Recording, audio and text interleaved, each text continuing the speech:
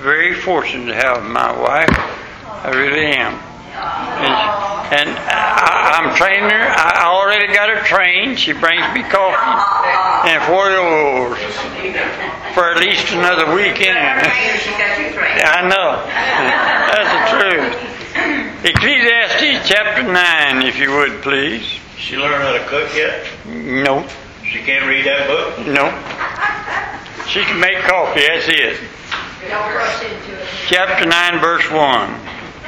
For all this I considered in my heart, even declare all this, that the righteous and the wise and their works all are in the hand of God.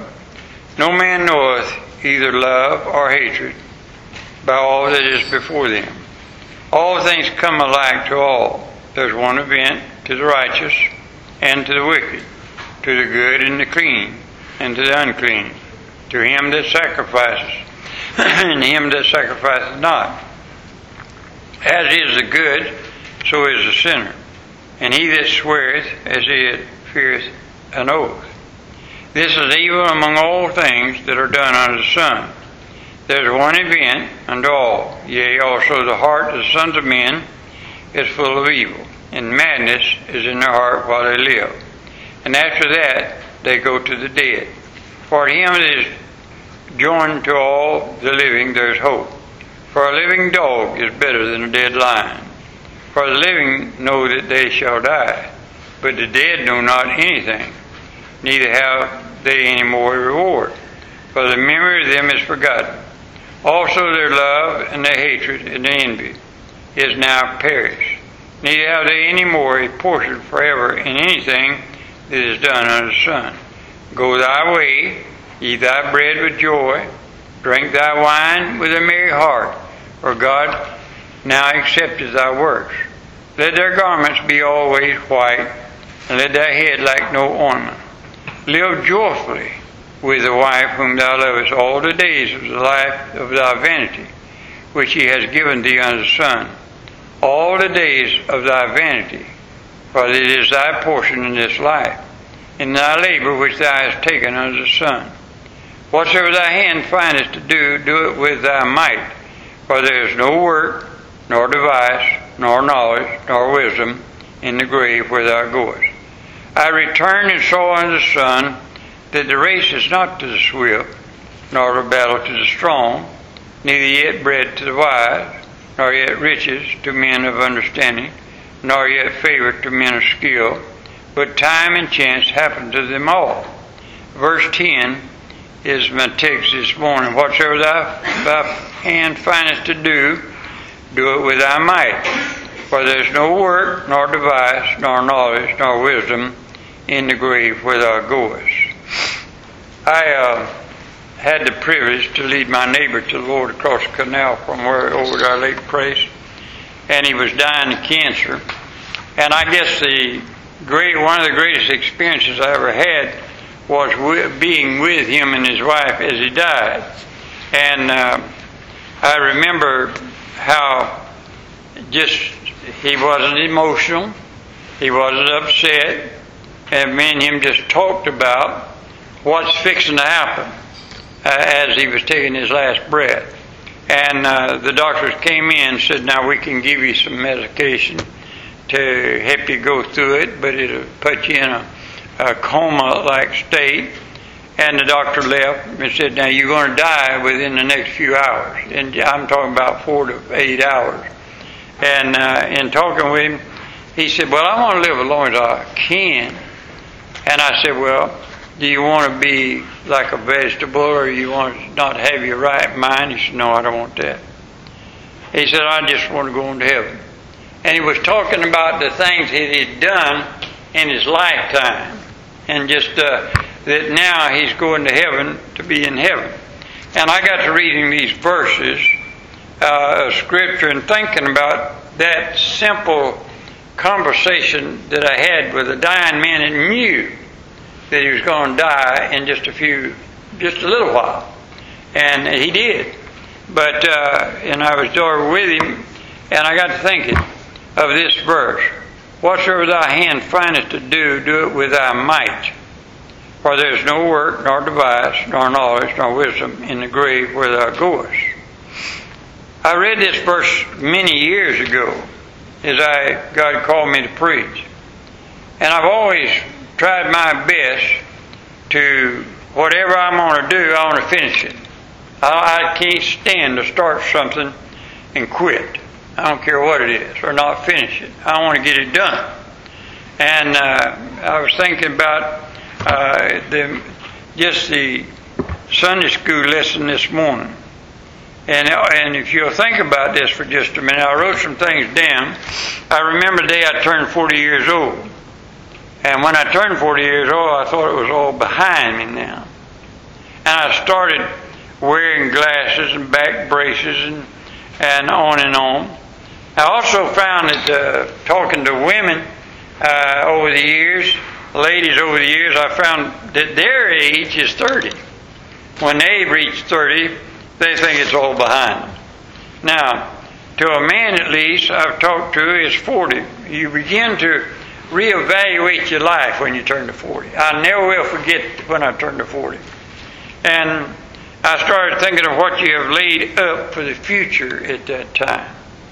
Ecclesiastes 9:10 is a verse that everyone under 40 ought to know the meaning before you turn 40. And therefore, over 40 ought to learn to put it in practice. Now, here's Solomon, the wisest man that ever lived, is talking to a great crowd of people. He's an old man now. He's about to die. He's gathered all his relatives together, all his children, his grandchildren. He says to them, I want to tell you what I have learned in life. I want to profit by my mistakes. There are 4 things Solomon says in this one verse. Number 1, find what your hand should do. Number 2, do it as if you had a chance to be young again. Number 3, do it more as you get older. Number 4, do it as you were coming to life again, or you could do it all over again. I want to take each one of those for just a minute. Find what your hand should do. Ecclesiastes 9:10 says, whatsoever thy hand findeth to do. Now, this verse does not say whatever happens to come across your hand. It's what your hand finds to do. Your hand is hunting for what it ought to be doing. There's something your hand ought to do. So the whole thing that this great man of wisdom says to all of us is, find what that is for you to do. Now, I've said this before ever since I've been preaching. I believe that everyone has a purpose, a specific purpose in life. There's a reason for you to be here. There's a reason for me to be here. And there's a reason that you were born. There's a reason you are here now at this church. Here's the question. Do you know why God made you? I had a little boy, a young man, I guess he's about 15, 16 years old, sitting in my office one day, and he was saying, he was a hippie back when there was regular hippies. We called them hippies. And they didn't know what they wanted. And he said, what is life all about? I just don't know what life's all about. Preacher, can you tell me why I was born and why I'm here? And he would do his motions and carry on, you know. And I said, buddy, I can tell you why you was born. Ecclesiastes tells us. In chapter 11, let me show you. And this is the very reason that I read to you. Ecclesiastes chapter 12, verse 13 and 14. Yes, here's the conclusion of the whole matter. Fear God, number 1, and keep His commandments, number 2. For this is the whole duty of man. For God shall bring every work into judgment, with every secret thing, whether it be good or whether it be evil. Now, the whole thing. Do you know why you was born? Do you know what the purpose of life is for you?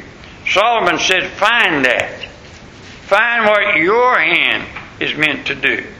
The unhappiest person I've ever met is a person who wonders why he was made or why he was born. Miserable, wretched is a person who wonders what his purpose in life is all about. Now Solomon said to all his loved ones, listen to these old gray hairs and these experiences of life. You'll never be happy and content until you find your niche in life, your place. Now here's a great truth taught here. If you're a janitor in the church, or you're a Sunday school teacher, or if you're a voice in the choir, or if you're a great preacher, it doesn't matter. Whatever your niche in life is, did you know that you're just as great as the greatest, what we call the greatest people in the church or serving the Lord? Do you know what we have a tendency to do sometimes? And there's a particular person that reminds me all the time, now Pastor, you're different than the rest of the people. You're a pastor of the church. Now you got to be different than the rest of the church. No, I'm a sinner saved by God's grace just like everybody else. And that's what people don't understand. I dress different. What I do, I respect the office that God has called me to do, but I'm still a human being. And so is everybody else. And what I want you to see is, if God has called you to clean the church, sing in the choir, or do something outside the church, go to a rest home, be a blessing to people, play an instrument, whatever God calls you to do, you'll be miserable getting out of your place, trying to do something God didn't call you to do. And that's the most miserable people in the world, is trying to do something. I want to be like the preacher. I want to be like the song director. I want to be like the piano player. Well, is that what God called you to do? Is that your niche in life? I was accused of being my former pastor's, associate pastors, we started church together, is his little go-getter or runner-abouter or whatever, and they called me that all the time because whatever we wanted to do for the church, I got it done. I'd go do it. He'd go play golf, whatever he wanted to do it, and I got it done. But we'd meet and talk about these things, and I did it. Somebody, you know what, I come to conclude, I don't care what you call me. I ain't doing it for him. I ain't doing it for nobody else. I'm doing it for the Lord. The Lord put me in this position. And what I'm trying to say is, if God puts you in a position, if there's one thing I have learned in serving the Lord, it's not the crowd. It's not a bunch of people. If you want to be happy, do what God has told you to do the best you can. Find what God has called you to do and do it with all your might, and then you'll be a happy person.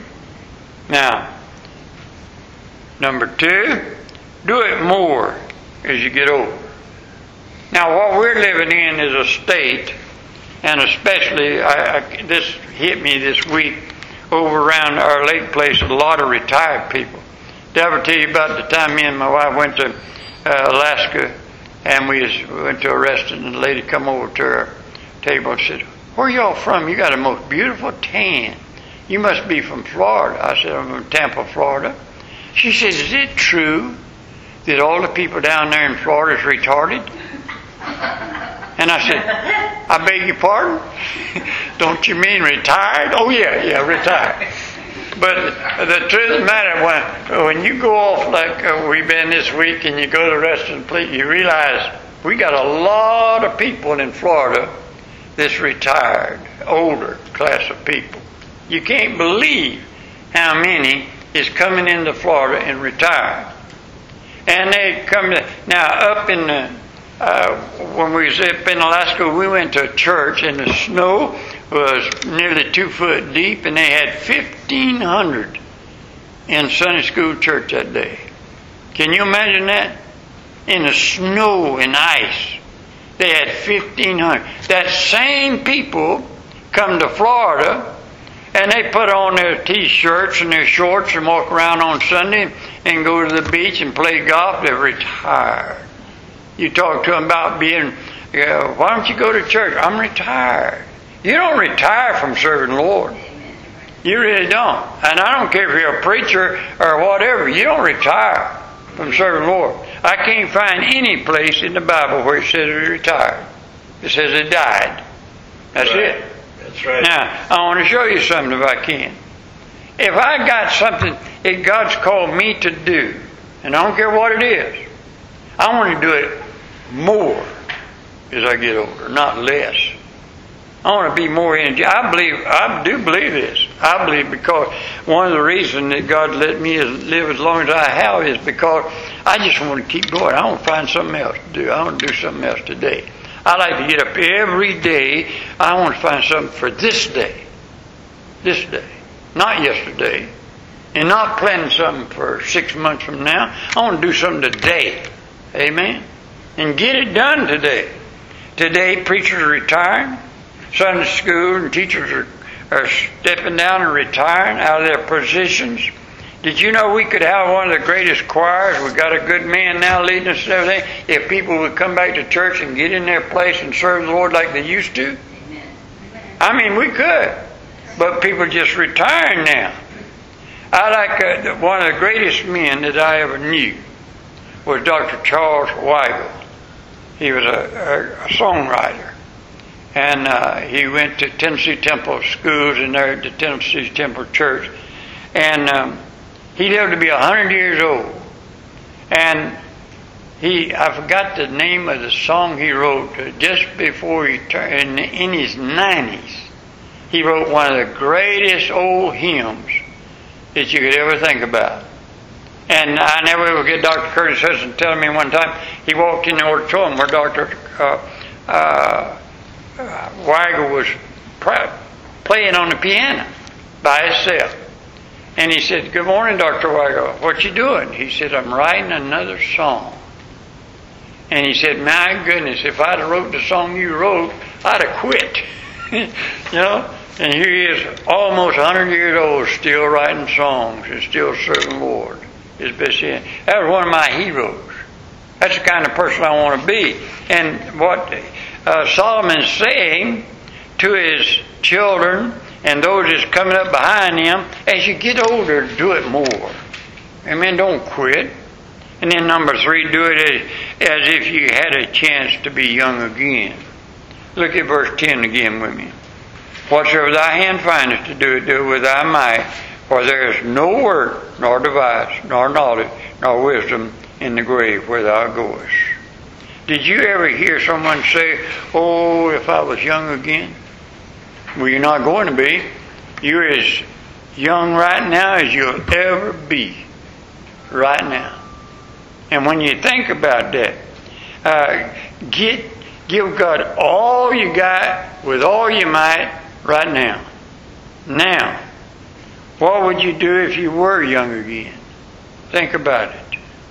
If you had the energy of one of the little boys and girls that run around the church, sometimes I look at them, I said, "Man, if you could bottle that up and sell it, you'd get rich." Amen? But Solomon said you ain't going to be able to do that again. You're as young right now as you're ever going to get. Well, what would you do if you were that young again? Do it again. Amen? And then number 4, do it as one who died and then come to life again. Now, look at verse 10 again. Listen to the verse 10. Whatsoever thy hand findeth to do, do it with thy might, for there is no work, nor device, nor knowledge, nor wisdom in the grave where thou goest. One of the things that bothered me right after I got saved, and still bothers me, I got saved when I was 26 years old. I went to church in an Assembly of God church at 9 years old. I went forward, preacher preached on hell, scared me to death. I went down to the altar and they all gathered around me and they prayed for me. "Have you got it yet? Have you got it yet? Have you got it yet?" And finally about 12 o'clock I said, "I got it. I want to go home." Well, I didn't have it. But I've thought about this for a lot of time. I wonder what I could have done for the Lord that I didn't get done if I'd have got saved, truly born again when I was 9 years old instead of 26. All those years, the Bible says, is wasted years. because I just serve the Lord. Now, let me tell you something. When you get to heaven, when you face God, all those wasted years don't mean a thing. They're gone. And what I'm saying is, if I could be young again, I'd do it a different way. If I could live life all over again, I wonder what I could do more than I'm doing now. I always wanted to be a Jimmy Swaggart, play the piano and sing, and then turn around and preach. You can't sing. I can't sing. I can't play the piano either. But I was taking Mrs. Lee gave me piano lessons. And I never will forget it. She's going to teach me how to play the piano. I said, Mrs. Lee, I really want to learn. She said, no, you don't. I said, what do you mean? She said, if you really wanted to learn, you could do it. The trouble with you don't want to practice. Amen. That's where it's at. That's where it's at. That's where it's at. And it takes time. It takes time. I want to play the guitar so bad. I got some of the best guitars in the world down to how. But I've learned it takes time. It takes effort to practice and to do it. And I find something. I ain't going to get no younger. Amen. And now I got arthritis in my hands. I can't chord. I can't do the things I used to do.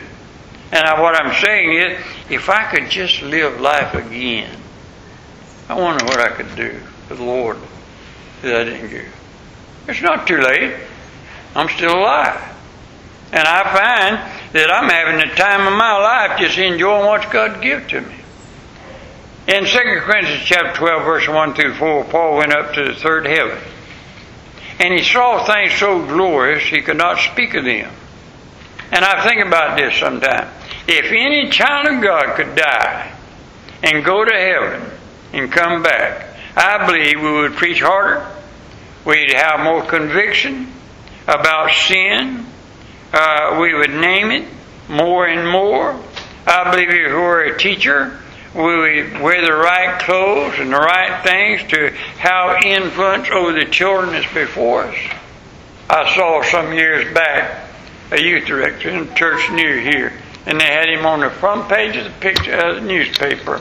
The church got a new youth director, modern day youth director, and he was sitting in the choir with his feet up on the bench in front of him as they took his picture with his tennis shoes and his dungarees and his t-shirt on. Somebody said, oh, he's modern, he's reaching all the kids. Let me tell you something. You do not have to drop your convictions to have authority over people in the Lord. You keep your conviction. You know what people are looking for? They're looking for somebody that has a conviction about serving the Lord. The reason I know that is because I've been to dinner with people and in cafeteria style, and everybody might well wait. The preacher's going to ask the blessing no matter what. So they all wait for me to get to the table, and they always ask the blessing. You know what they're doing? They expect any Christian to do the same thing. And why would you drop your conviction? I guarantee you this. If you could go to heaven, if you could see what Paul saw, I believe Paul was the greatest preacher besides the Lord Jesus Christ recorded in the Bible. And the reason he was there because he went to heaven and got to see it and saw the glory of it. And God sent him back and said, I'm not through with you. And he came back and he preached with a conviction. Now, what is needed today is more than ever is for us to, who are saved, to find what God has for us and to do it with all our heart, with all our strength, and with all our might. Age has nothing to do with it. It has to do what has God called you to do. I believe this. No one can do for God like you can do for God if you know what God has called you to do. Because that's your niche. That's what God's called you to do. And I've had encouragers in my life. Mrs. Oliphant, it comes to my mind when I was at Temple Heights. After I got saved, she came to me and said, when you came to church, I was praying that you get saved. She said, and after you got saved, I surrendered to preaching. She said, I was praying that God would call you to preach. And there was another, your mother was the other one. Can't even think of her name. Fussell. Mrs. Fussell said she was praying and God called me to preach. You know, they never told me. They never come around and hugged my neck and told me. But you know what those two ladies did that was so amazing to me? They were faithful in praying that God would have His will in somebody's life. And let me tell you something. I believe in rewards in heaven. And I believe with all my soul, every sermon, everybody that I have influenced in my service with the Lord, they got part of it. They receive rewards in heaven because God used them to pray for me that I would serve the Lord. So what I'm saying is, nobody's got an excuse for not using what God has called you to do. If it's praying, pray. If it's singing, sing. If it's playing an instrument, play it. Whatever God has called you to do. No one else can do that. That's your niche. Amen? Glad I'm saved today, aren't you? Amen. Father, I pray in Jesus' name you'll take what your word is so plain about for us to do. Just keep on doing it. Keep on keeping on for the Lord.